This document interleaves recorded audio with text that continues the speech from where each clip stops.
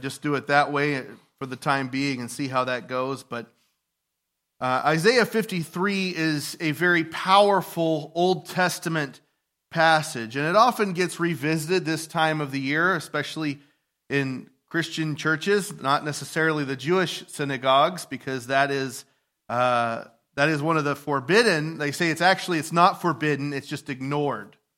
It's ignored to the point they forbid it. Isaiah 53 references what we call the suffering servant, who we believe to be Christ. In fact, it connects back, if you look back in chapter 52, verse 13, it refers to a servant who will prosper. And this would tie the mind back to the Messiah, the references to chapter 42, 49, 50, this suffering servant of the Lord. And again, like I said, it's not necessarily forbidden, but it is definitely to be ignored. They don't read this in Jewish synagogues anymore. They used to, whenever they would read the Torah, then they would read a collection of prophecies called the Haftarah, and this would be among them. But at some point, in Jewish synagogues, they said, hey, maybe we should pull back on this. Now, your average Jewish believer, not Christian believer, but who believed in the God of the Old Testament, they're kind of like Christians today, most of them. That's their thing. They typically go to synagogue maybe during Passover, like we have Easter Christians, right? They don't know all of the Old Testament, but as information began to spread around the world and people began to hear more about this suffering servant who is associated with Jesus of Nazareth, the historical person, Jewish people began to say, maybe we don't want to connect our text to him. And so they stopped reading Isaiah 53. Now, most people, when they read Isaiah 53, you'd think verses 10, 11, and 12 do not exist because it becomes kind of problematic. There's some hard stuff within that text. They'll read verses 1 through 9. Pastors this next week will probably preach on verses 1 through 9 and yet skip verses 10, 11, and 12. Well, I like to dive into the hard stuff sometimes. So that's what we're going to do today. We're going to begin reading in verse 10. But the Lord desired to crush him, causing him grief. If he renders himself as a guilt offering, he will see his offspring. He will prolong his days, and the good pleasure of the Lord will prosper in his hand. As a result of the anguish of his soul, he will see it and be satisfied. By his knowledge, the righteous one, my servant, will justify the many, for he will bear their wrongdoings. Therefore, I will allot him a portion with the great, and he will divide the plunder with the strong, because he poured out his life unto death and was counted with wrongdoers. Yet he himself bore the sin of many and interceded for the wrongdoers. Now, this was written about 400 years prior to the coming of Jesus Christ. This was written before that first Christmas in Bethlehem by about 400 to 450 years. And yet it is about this suffering servant, again, who we associate with Jesus, who comes, he suffers, he dies, he is both the root and the shoot of Jesse. He is aligned with the house of David. And in Isaiah, he makes it very clear, it's God incarnate who's coming to earth to suffer and die. So if you take nothing else from this message today, I hope you write this down, keep this with you. If you're taking notes, make sure you include this. It pleased the Lord to die for you. That's the one thing I hope if you take nothing else away from this. It pleased the Lord to die for you. In fact, some translations begin, yet it pleased the Lord, instead of the Lord desired. Now, as we get into this morning, I want to point out, I recently was talking to some other pastors, and one of them, he admitted someone in his church came to him and said, just one Sunday, could you preach the gospel? Just one Sunday, could you preach the gospel just once? I do not know if there is anything more pitiful than to see a starving animal look up into the eyes of the person who is responsible for their care and protection while they sit at the table gorging themselves as this animal is begging for food. But that's the imagery that came to my mind that day. A sheep, just bones and skin, begging his shepherd for some grain. That's exactly what Ezekiel 34 talks about. You grow fat off the sheep. We live in an era where so few pastors even know what the gospel is. And it doesn't get preached enough. Now, for myself, you all hopefully know this, that I try every message, no matter the topic, no matter the text, to bring some assurance of the gospel into that sermon. I may not do it perfectly, I may not do it smoothly, and to be frank, I probably don't do it as consistently as I like to think that I do, but I try. But if you were to go to your average professing Christian and say, could you tell me what the gospel is? Some have no clue because their pastor hasn't given it to them. And it's disgusting to me. It really gets, they say it grinds my gears. It really grinds my gears. You go to some Christians, you say, what's the gospel? And they might say, well, you have no other gods before him. Don't create any other graven images.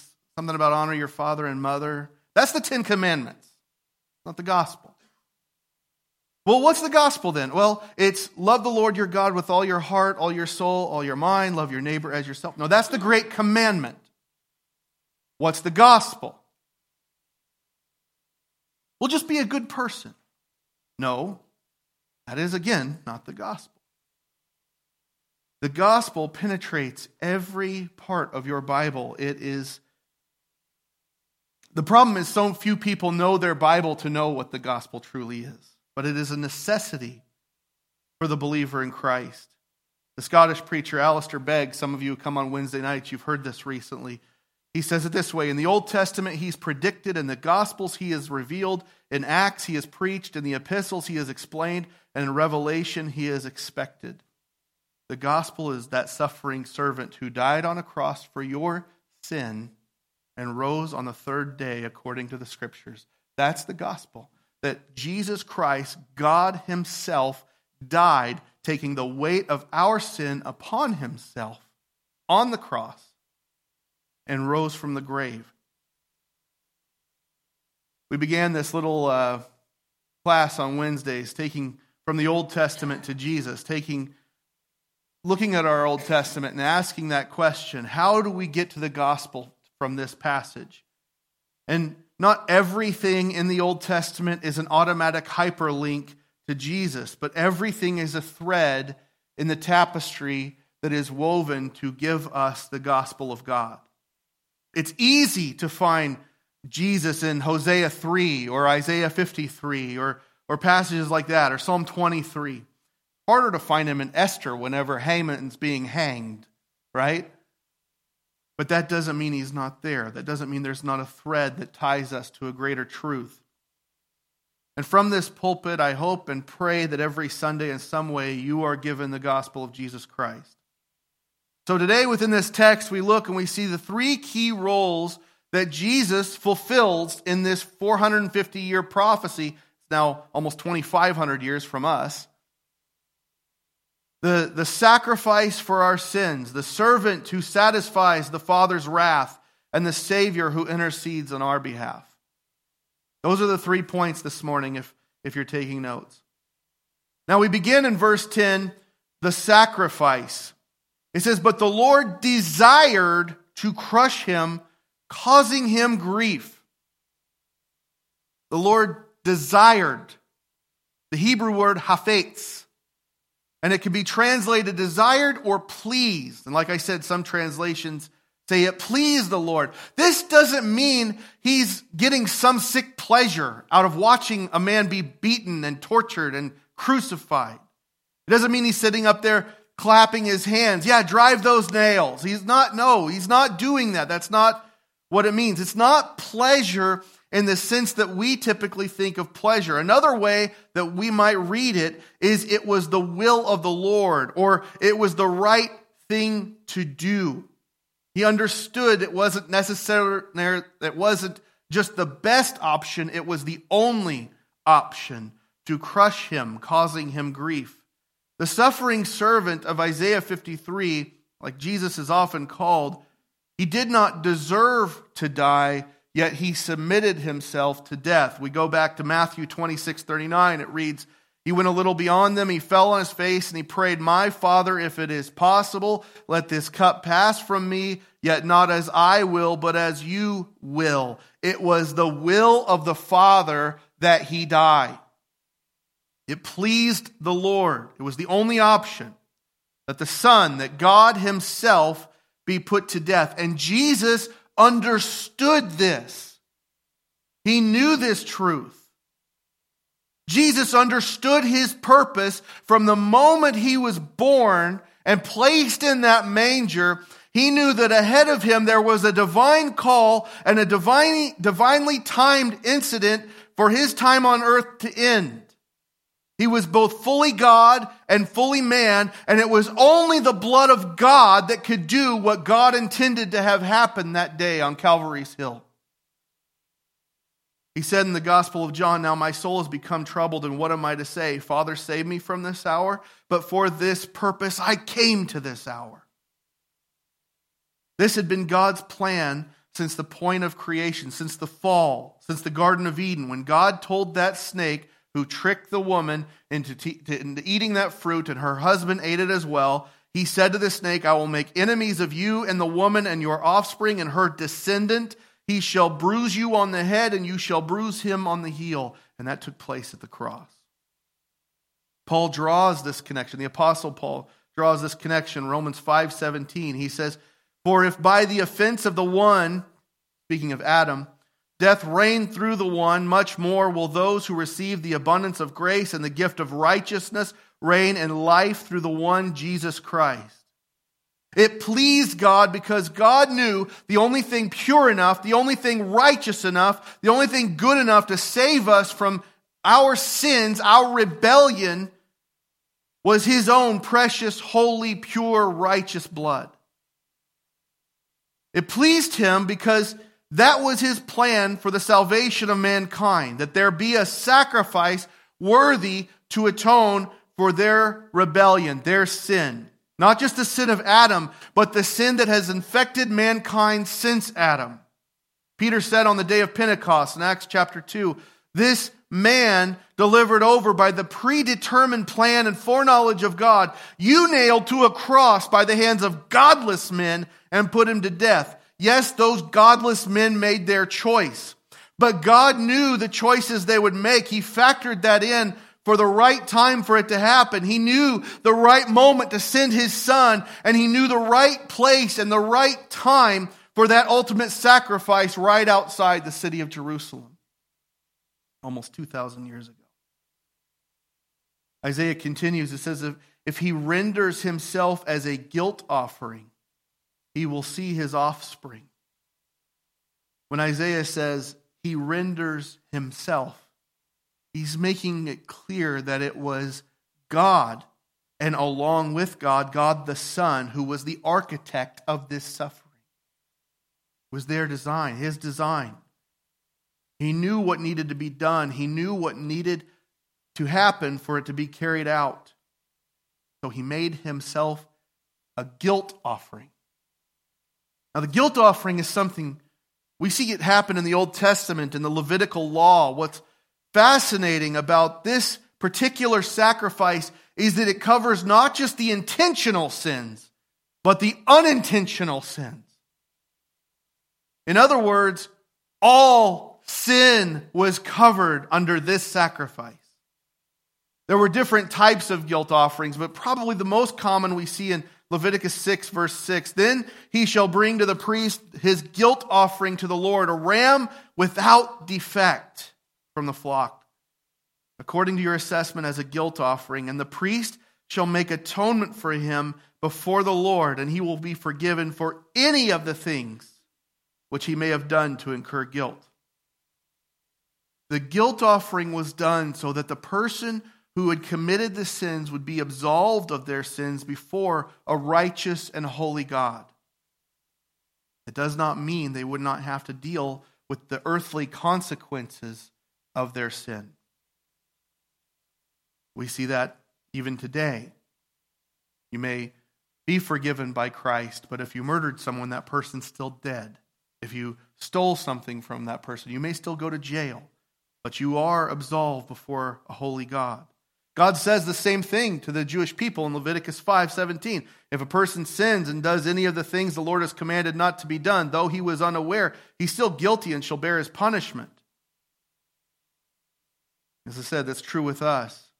But yet there is that sacrifice. There is that atoning blood. One commentator said it could very well be called, instead of a guilt offering, but a satisfaction offering, because it satisfies God's wrath. What that suffering servant, what Christ did on the cross, was not affirming your sins. He wasn't condoning your sins. He wasn't sweeping them under the rug so you don't ever have to think about them again. But what he was doing was making you right before the Father, averting the wrath for the sin that we deserve and placing it upon himself. The things we deserve were placed on him on the cross. And yet Isaiah says he will see his offspring. Now, at first glance, many things like this, as I said at the very beginning of this message, some of these things we read in the Old Testament, we look at them and we go, okay, turn the page, right? We don't dig into it. We don't try to understand it. Because what could that possibly mean?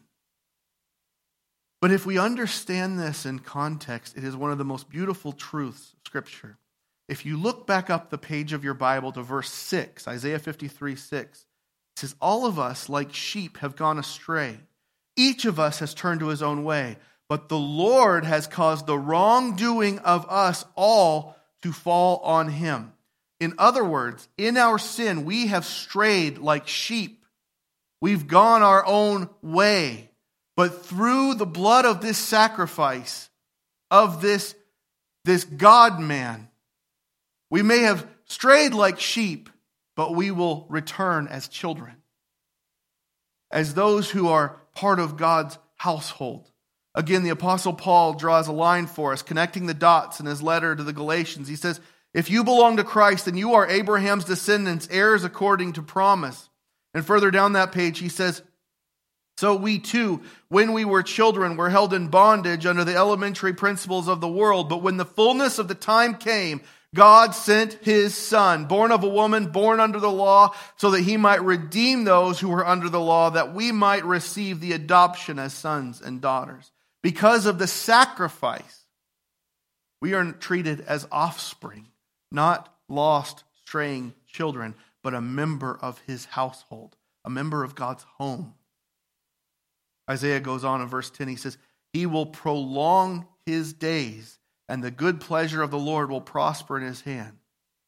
Now, if we were to read this without the context of the New Testament, we might be kind of confused and do a little double take here. In fact, you might scratch your head. He'll prolong his days?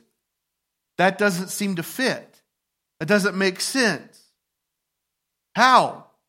We just got 10 verses about this guy dying and being struck down. Verse 5, he was pierced for our transgressions. And we're going to go back to this verse a little bit later. He was crushed for our wrongdoings. The punishment for our well-being was laid upon him. By his wounds we're healed. Doesn't sound like that's something you're just going to get up and walk away from. Verse 7, it refers to him as a lamb led to the slaughter. Isaiah literally says in verse 8, he was cut off from the land of the living. How else do you understand that? But he's going to die. Yet somehow this servant is going to come back from that. His days are to be prolonged. The Old Testament reader might have thought of Job, who once said, before I go and I shall not return to the land of darkness and deep shadow. He's talking about his death. The idea of the resurrection, while it's obviously clear here in Isaiah, many did not ascribe to that fact. In fact, when you read the New Testament, you hear about this sect called the Sadducees. And as one of my professors, Dave Bennett, taught me to remember what they were about, the Sadducees were sad, you see, because they didn't believe in a resurrection. Yet this sacrifice, this suffering servant will have his days prolonged. He's going to be awarded or rewarded with a resurrection. And the good pleasure of the Lord will prosper in his hand. His kingdom will never end. It will never cease to prosper. This is the fulfillment of God's promise to King David.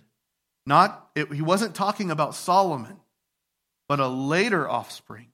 When he said, "He shall build a house for my name, and I will establish the throne of his kingdom forever." He's not talking about the Jewish temple. God in his sovereignty knows that temple is going to be torn down. He knows that it's going to be torn down a couple of times, 3 times.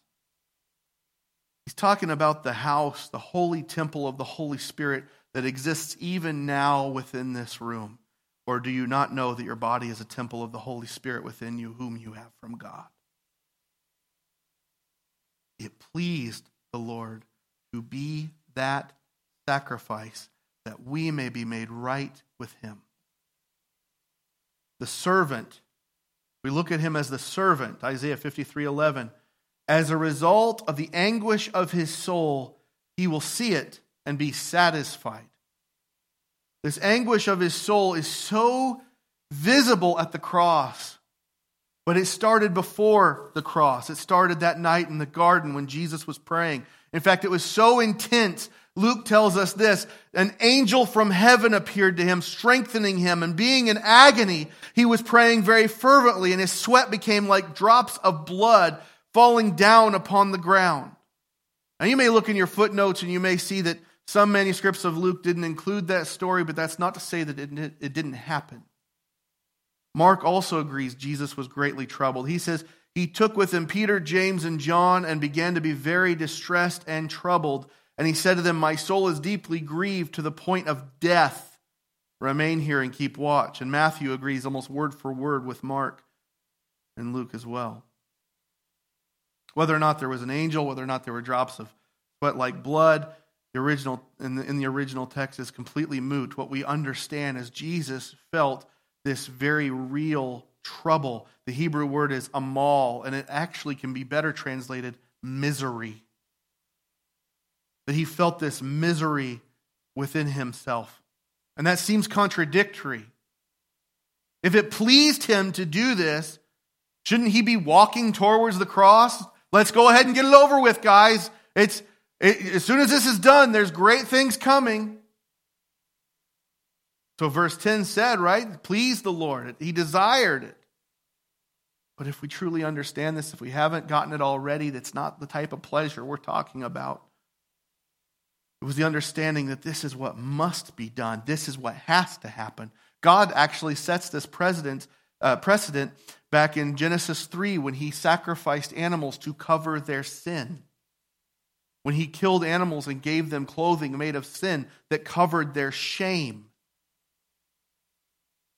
And Jesus understands this. Why he prayed, "My Father, if it is possible, let this cup pass from me, yet not as I will, but as you will." If Jesus truly is that suffering servant, we have to ask, who is he serving? In the garden, we see it made crystal clear. Not himself, not his flesh, not his humanity, but his divinity. He is serving the Father.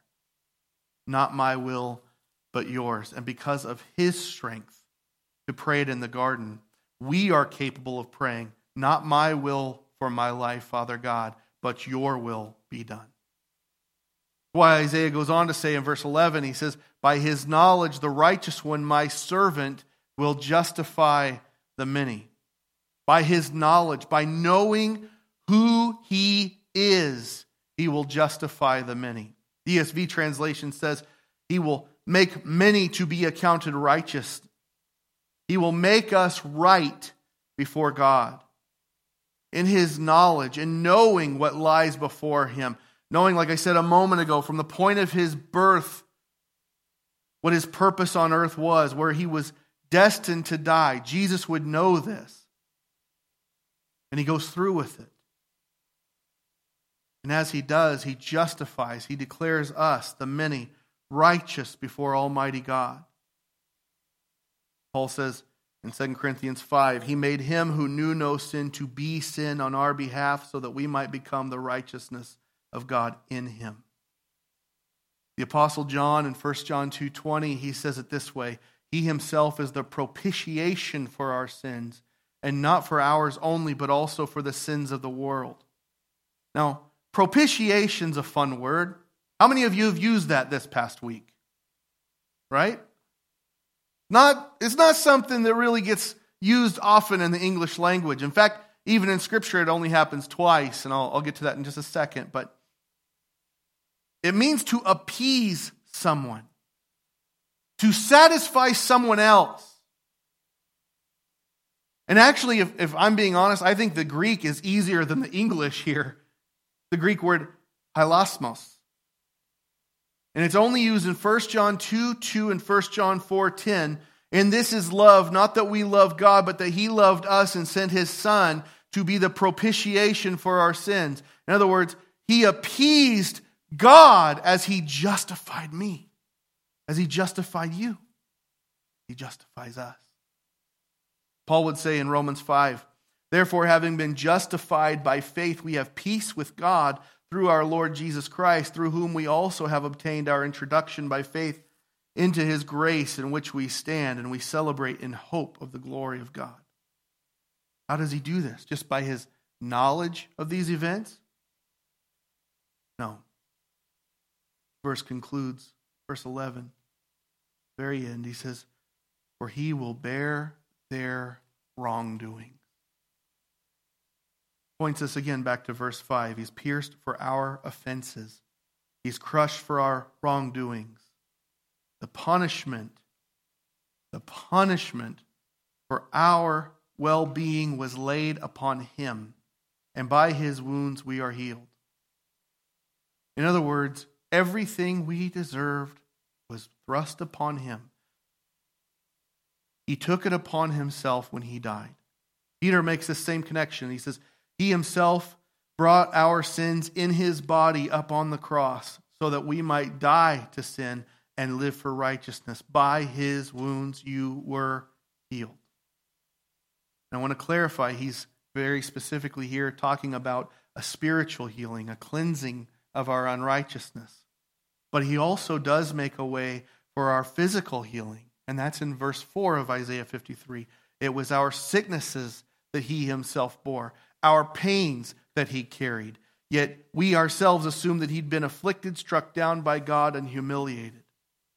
By his wounds we are healed eternally. By his death and his affliction we may be healed physically according to God's sovereignty.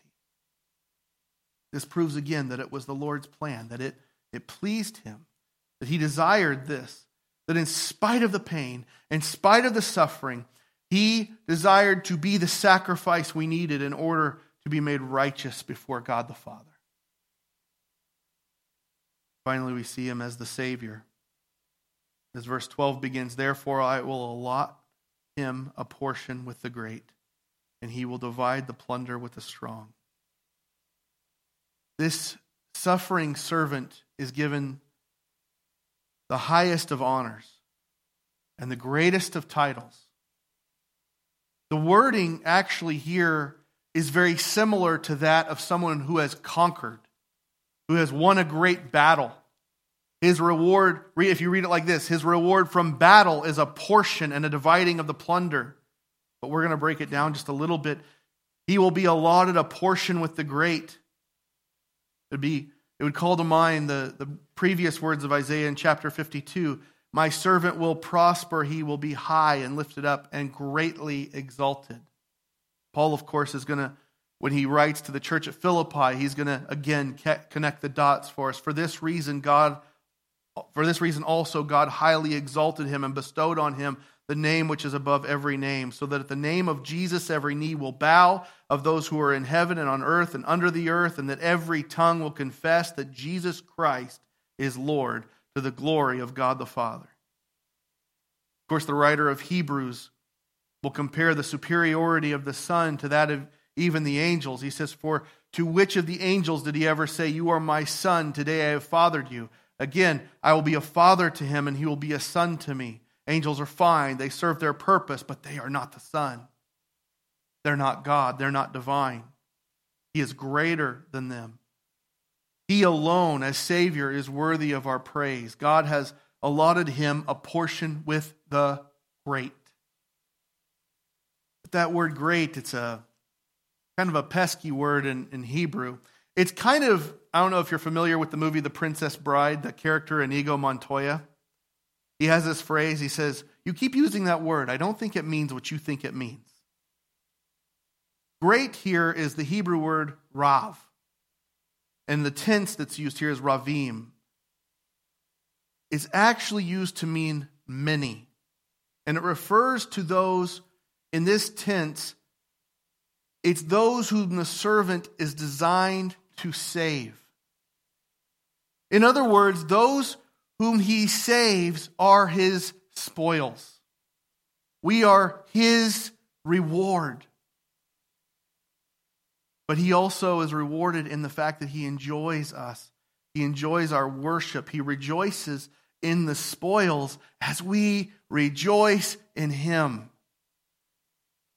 Christ doesn't just rejoice for his own sake, but for ours, because he gives us the fruit of his victory over death, his victory over the world, his victory over the devil, his victory over hell itself.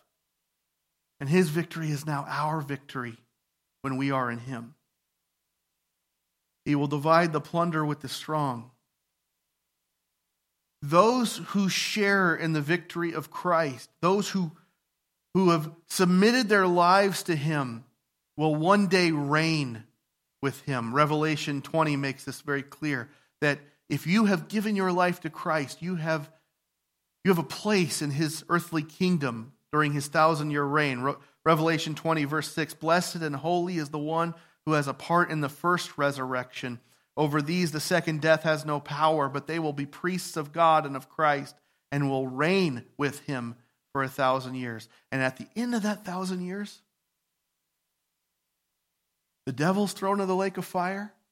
Death and Hades are thrown into the lake of fire.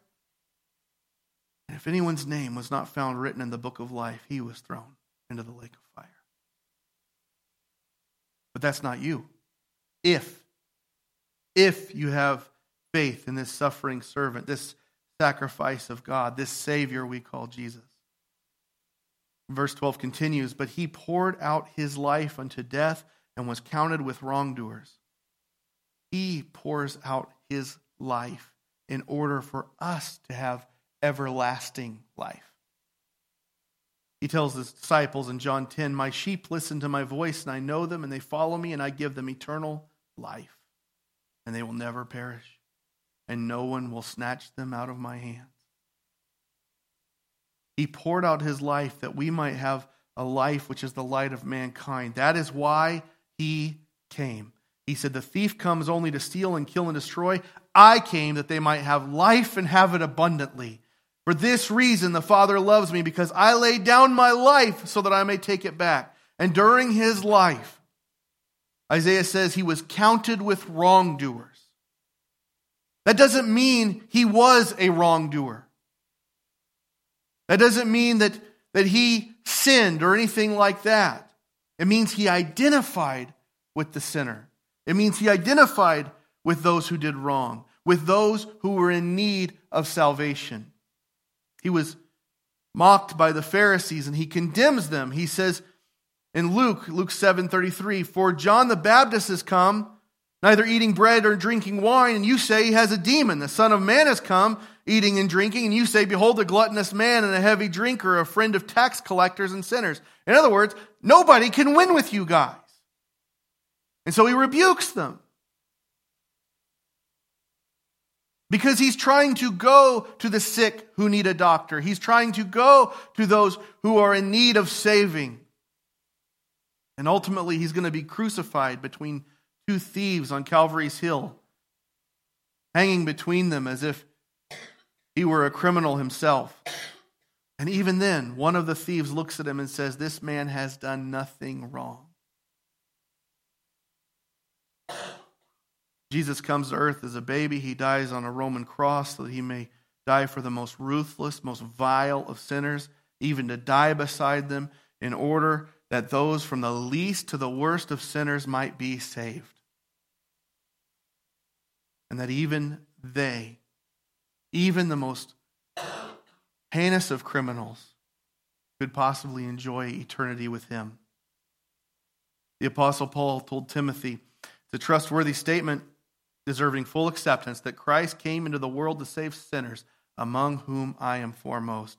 Yet for this reason I found mercy, so that in me, the foremost sinner, Jesus Christ, might demonstrate his perfect patience as an example for those who would believe in him for eternal life. Paul was a sinner. Paul was a Jewish zealot. He condoned the stoning of Stephen, who was an up-and-coming guy who might have done great things for God. And yet he dies as the first Christian martyr in Acts chapter 7 and 8. Paul would go and take men and women and children and drag them from their homes out into the street. And he says he would try to make them blaspheme. He would try to make them rebuke Christ, deny Christ, just so he could throw them in jail. He is not a man you'd want to wrong.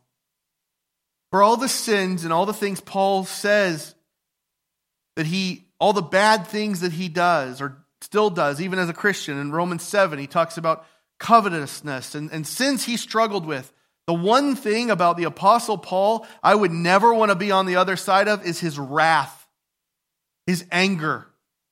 Paul had a bad temper. Even by some called a murderer. And yet, in Acts chapter 9, he has an encounter with Jesus Christ, with the resurrected Savior. And something within that man changes to the point the Corinthian church thought he was timid. They spoke of his timidity. He wasn't that bad of a guy. Oh, he talks tough in his letters, but when he comes, he's very gentle.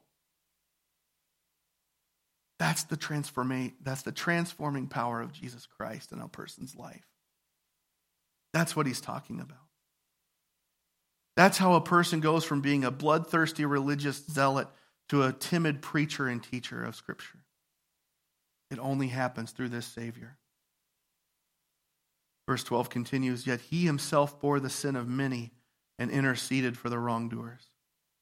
He took that anger and that wrath of the Apostle Paul, that mercilessness, and he bore it on that cross. In the same way, he took your anger, your pride, your bitterness, your lust, your greed, your envy, your hate, your malice, your shameful sins we dare not even touch on in the sanctuary of a church. And he took them all and he bore them on his body and in his body on that ugly Roman torture tool made out of 2 planks of wood, those 3 nails and that crown of thorns. He took your sin so that you no longer have to have it in your life. When we've accepted that, when we believe that, it reaches our heart and we begin to understand that because of who he is, that even though he died, death could not hold him. And he now sits at the right hand of the Father, interceding that even if we do sin, and when we do continue sinning, he speaks on our behalf within the throne room of heaven. Comparing Jesus to the Jewish priests, the author of Hebrews says, Jesus, on the other hand, because he continues forever, holds his priesthood permanently. Therefore, he is able to save forever those who come to God through him, since he always lives to make intercession for them. He will always intercede for the wrongdoer who chooses him. We will have sin. We will have struggle. But it is only through Christ that we have this salvation, this hope of heaven. That's the gospel's power in your life. That Jesus Christ, born of a virgin, died on a cross as an atonement for our sins. Not just yours, not just mine, for all of ours. And that God raised him on the third day, and he sits at the right hand of the Father, interceding for any who believe in him. That if you confess with your mouth Jesus is Lord, and believe in your heart that God raised him from the dead, you will be saved. It's as simple as that. That's the truth. That's the power of the gospel. That's why I get fired up about it. That's why it matters. It doesn't just matter on Sunday. It matters every day. And we often have to hear it again and again and again and be reminded not just of what happened, but what it does. Please God to be our Savior, to become a sacrifice for our sins, that he may be that suffering servant who paves that narrow path into eternity with himself. I'm going to move to close. But if you're here or you're watching online and you've never made a decision to follow Christ, or maybe you have and you just really find it hard to have the strength to submit to him lately, we would love to pray with you. We'd have our prayer team come forward to pray for you. Easter is a week away, and this kind of feels like an Easter sermon. But I'm going to be honest with you, I don't have any idea what I'm preaching on next week.